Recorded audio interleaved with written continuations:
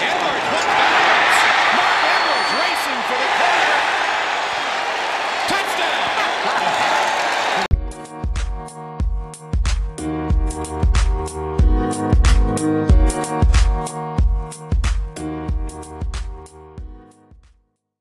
Welcome back to the Irish Football Archive podcast. I'm Andrew Hall. Thank you for listening. Today we will talk about the legendary career of Notre Dame fullback Marc Edwards. But first, a quick review of Notre Dame's victory over Louisville 1 week ago. Of course, the Irish struggled early before closing the game on a 28-3 run. The most alarming part of the game was the performance of Ian Book, who threw for 193 yards and ran for 81 yards. Book needs to improve if Notre Dame hopes to win double-digit games this season. The Irish rarely open the season with a true road game. Since 1999, this has happened in 2001, 2004, 2006, 2016, and of course this year. Notre Dame is now 2-3 in true road openers since 1999. Notre Dame faces New Mexico on September 14th. The Lobos are coached by former Notre Dame head coach Bob Davie. Davie is currently recovering from a serious medical incident that occurred following New Mexico's win over Sam Houston State. Davie will not make the trip to South Bend this week. In a statement, Davie said, "While I will be around next week and involved, I have decided not to make the trip to South Bend for our September 14 game with Notre Dame. After receiving advice from my wife and doctors, I wanted to make this decision now so our team and coaching staff could go into the weekend with clarity and consistency." Davie's health certainly comes first and foremost. However, his absence removes the opportunity for history on Saturday. To the knowledge of Irish Football Archive, no former coach has coached at Notre Dame Stadium. Most recently, Tyrone Willingham coached against the Fighting Irish twice. However, those games were played in Washington. A few coaches have coached against Notre Dame prior to being the coach of the Fighting Irish. Both Tyrone Willingham and Ara Parseghian beat the Fighting Irish earlier in their careers. Notre Dame is a destination for coaches. It is a capstone and likely the last stop on their career. Very few coaches coach following their time at Notre Dame. When we return, we will discuss the career of Notre Dame legend Marc Edwards.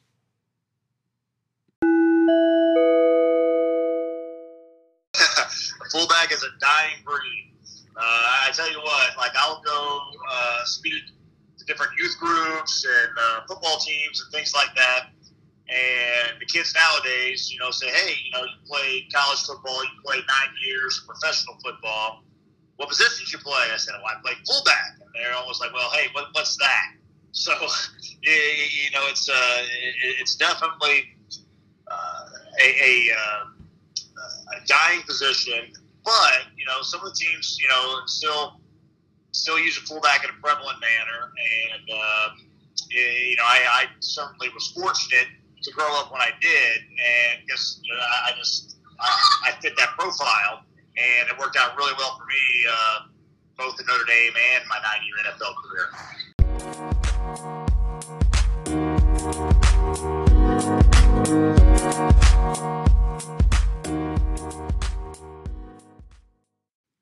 That was Notre Dame great Marc Edwards discussing the somewhat defunct position of fullback. Very few teams utilized the position that Edwards played during his college and pro career. For perspective, Notre Dame has not utilized a fullback since Charlie Weis was the coach almost 10 years ago. But when Edwards played on the gridiron, the fullback was a mainstay of almost every offense in football. Edwards rumbled his way to Mr. Football in the state of Ohio in 1992. Eventually, Notre Dame would land Edwards over many suitors. However, Edwards is on record as saying that Notre Dame seemed an unlikely destination growing up. He even said that he rooted for Miami against Notre Dame during their championship run during the 1988 season. But his mind changed when he reached high school.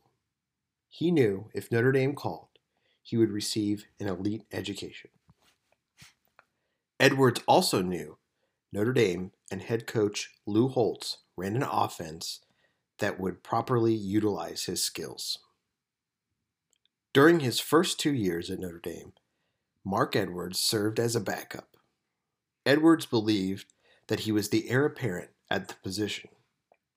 But this is when Lou Holtz really motivated him to take it to the next level.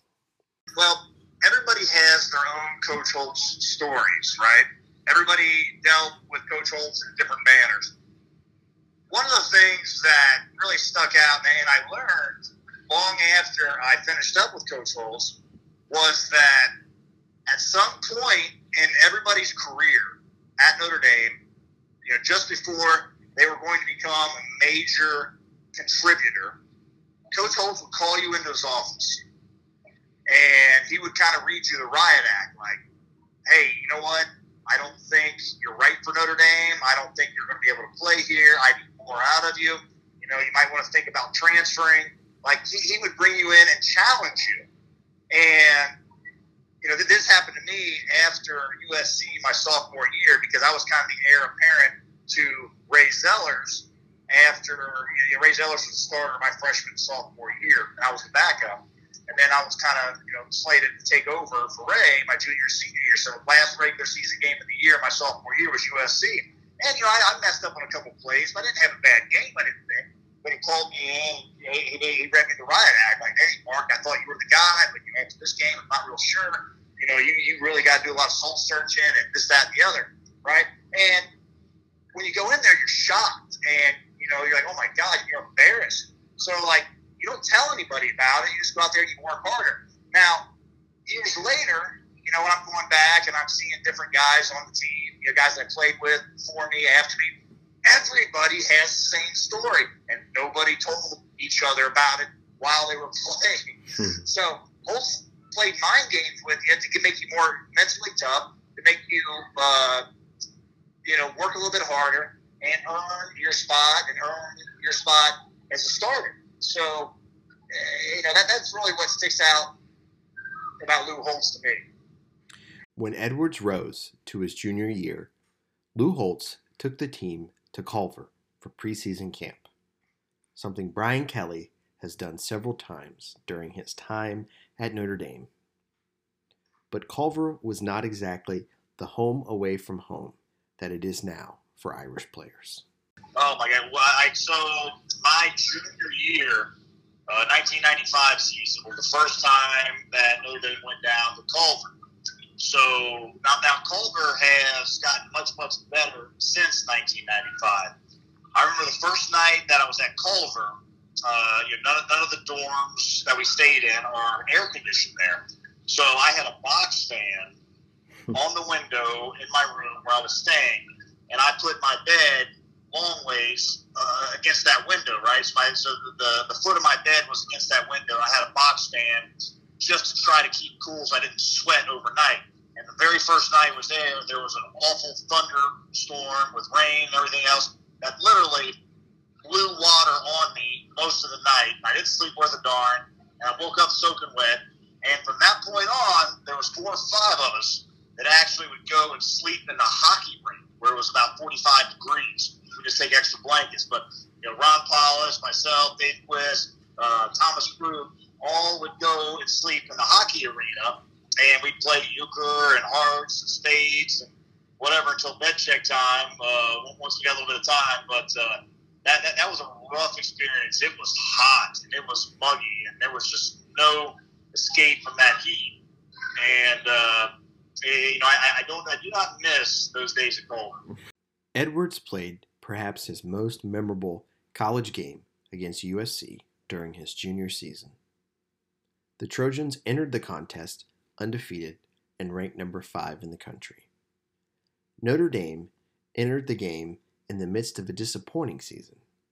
The Irish lost their opener to Northwestern, which was considered a huge upset, even though that Northwestern team went on to win the Big Ten. Big plays sunk the Irish against another Big Ten team, Ohio State, weeks earlier.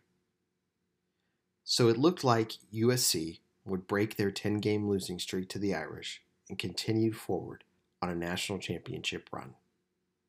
However, Edwards and the Irish would have none of it. Here is the lead-in to the game. Tomorrow, it doesn't take 10 blocks on offense. It takes 20 blocks on offense. Tomorrow, it doesn't take 10 tackles on defense. It takes 30 tackles on defense. But we beat Southern Cal. While words have sparked this rivalry, its on-field heroics have been the stage for some of college football's greatest theater. The first meeting took place more than 60 years ago. The Irish were the victor, 26-13. In 1931, USC's national championship hopes were realized. A game-winning field goal was a decisive margin. 30 years later, Errol Precision led his #1 ranked Irish against John McKay's Trojans. It was USC's 13 unanswered points that derailed Notre Dame's bid for a national title. 13 years later, Notre Dame pulled off a Trojan horse of their own. Green jerseys ignited the Irish to a stirring victory. 7 years ago, #1 Notre Dame in search of their 11th national title, while #2 USC had different thoughts. It was the 24th time in history the nation's two top teams would do battle. This time, Notre Dame prevailed on their way to the national championship. Today begins a new chapter in this storied rivalry, where USC continue their climb on the strength of a Heisman hopeful. Will their dual field generals continue their early season success? Will Notre Dame use this rivalry as a catalyst? Will their leader remember the moments that ignite the hometown faithful as his #1 receiver awaits delivery and the opportunity to celebrate their combined success? Regardless of today's outcome, one thing is certain. Two schools with unequal national pride are ready to commence battle. USC and Notre Dame, a rivalry filled with respect, a true American tradition. The Heisman hopeful mentioned in the NBC introduction was the infamous Keyshawn Johnson, who I vividly remember on the cover of my ESPN the magazine with the headline, "Give me the damn ball." I'm sure my mom loved that. It was not Keyshawn who stole the show, but Notre Dame fullback Marc Edwards. 102 yards a game. First down and goal to go. Here's Edwards. Helmet to helmet. Touchdown, Notre Dame. Whoa. Edwards would be the first back, and he carries into the end zone. So the big back offense, it is Edwards. He's going to throw. He wanted to throw back to Paulus. Now he scampers. He's still going. Now he throws into the end zone. Touchdown, or the conversion is good. Oh, my. You would have to reason that Marc Edwards, a fullback, would be involved at least in one form or another. And guess what? He scores it. John Robinson is watching a dismantling and a physical pounding of his USC Trojans. They come in here #5. They're coming out bruised.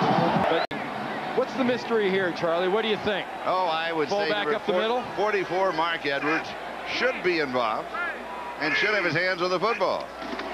And he does, and he's going to score. Marc Edwards finished the game with 82 yards rushing and 3 touchdowns. He ran for a 2-point conversion as well as throwing for one. It was an extremely impressive performance as Notre Dame won their 11th consecutive time against USC. Performances like these were inspired by Holtz, who always found a way to motivate the team. Everybody's heard Coach Holtz speak, right? I mean, the guy is amazing. He's one of the best. He's one of the best in the business. He gets paid, tens of thousands of dollars to go out and give a, speech to corporate America. And he came up with something new and unique every single week to to motivate the guys, to get you fired up, or whatever it is. And so, yeah, I mean, the guy is one of the best, if not the best, speaker of all time. With the help of Coach Holtz and stellar college performances, Marc Edwards was a highly sought-after NFL prospect. He was drafted with the 55th pick overall by the San Francisco 49ers. After stints with the 49ers and the Cleveland Browns, the former Irish All-Star found his way onto a team that finished 5-11 the year prior. That team was the 2001 New England Patriots. That 2001 Patriots team that I played on, I mean, that was just a magical season, a magical run. We started the year off 0-2.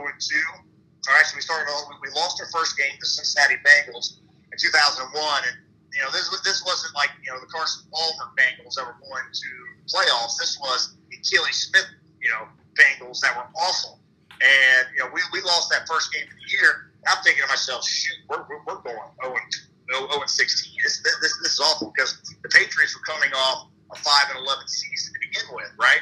So then 9/11 happened. So the next week there was a bye week, right? Then the next week we play the Jets and we lose 10-3. And at the end of the game, that's when Drew Bledsoe got hit by Mo Lewis and knocked him out. And if you ever seen that hit on TV, it does not do it justice. The sound that hit made when Mo Lewis hit Drew Bledsoe, as I was on the sideline right next to it, it sounded like a shotgun hit Drew Bledsoe in the chest. And it was violent. So Tom Brady comes in the next game against Indianapolis, and we find a way to win that game against Peyton Manning and Jim Mora, coached Colts.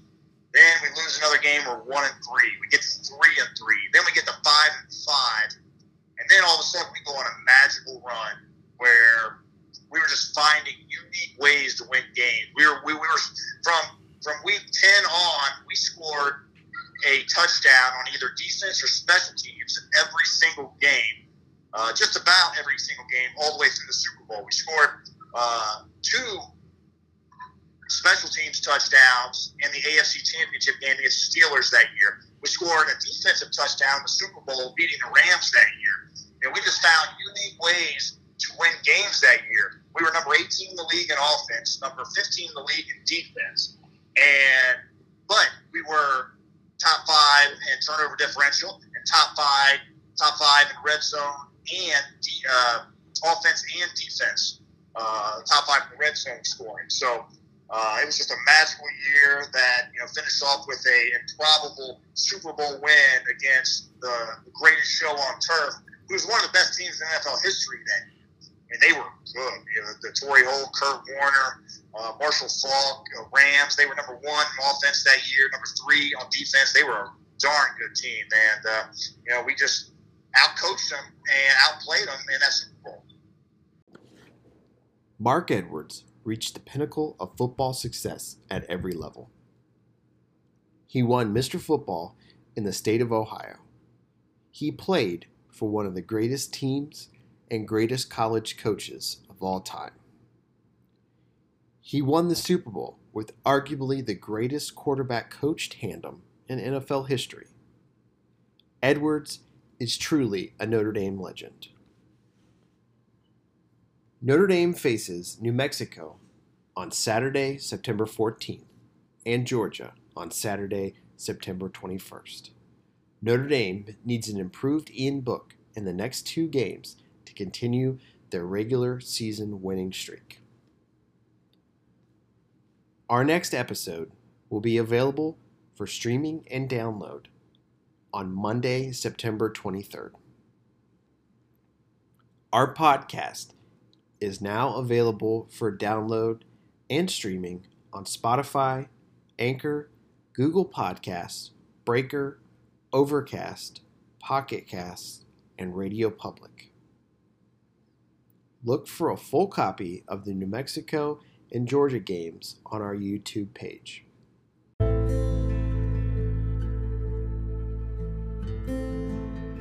Please consider contributing to our efforts on Patreon. I would like to thank our sponsor, Anchor, and Marc Edwards for taking the time to be a part of our podcast. Thank you to NBC Sports for the audio played during this episode. Until next time, go Irish.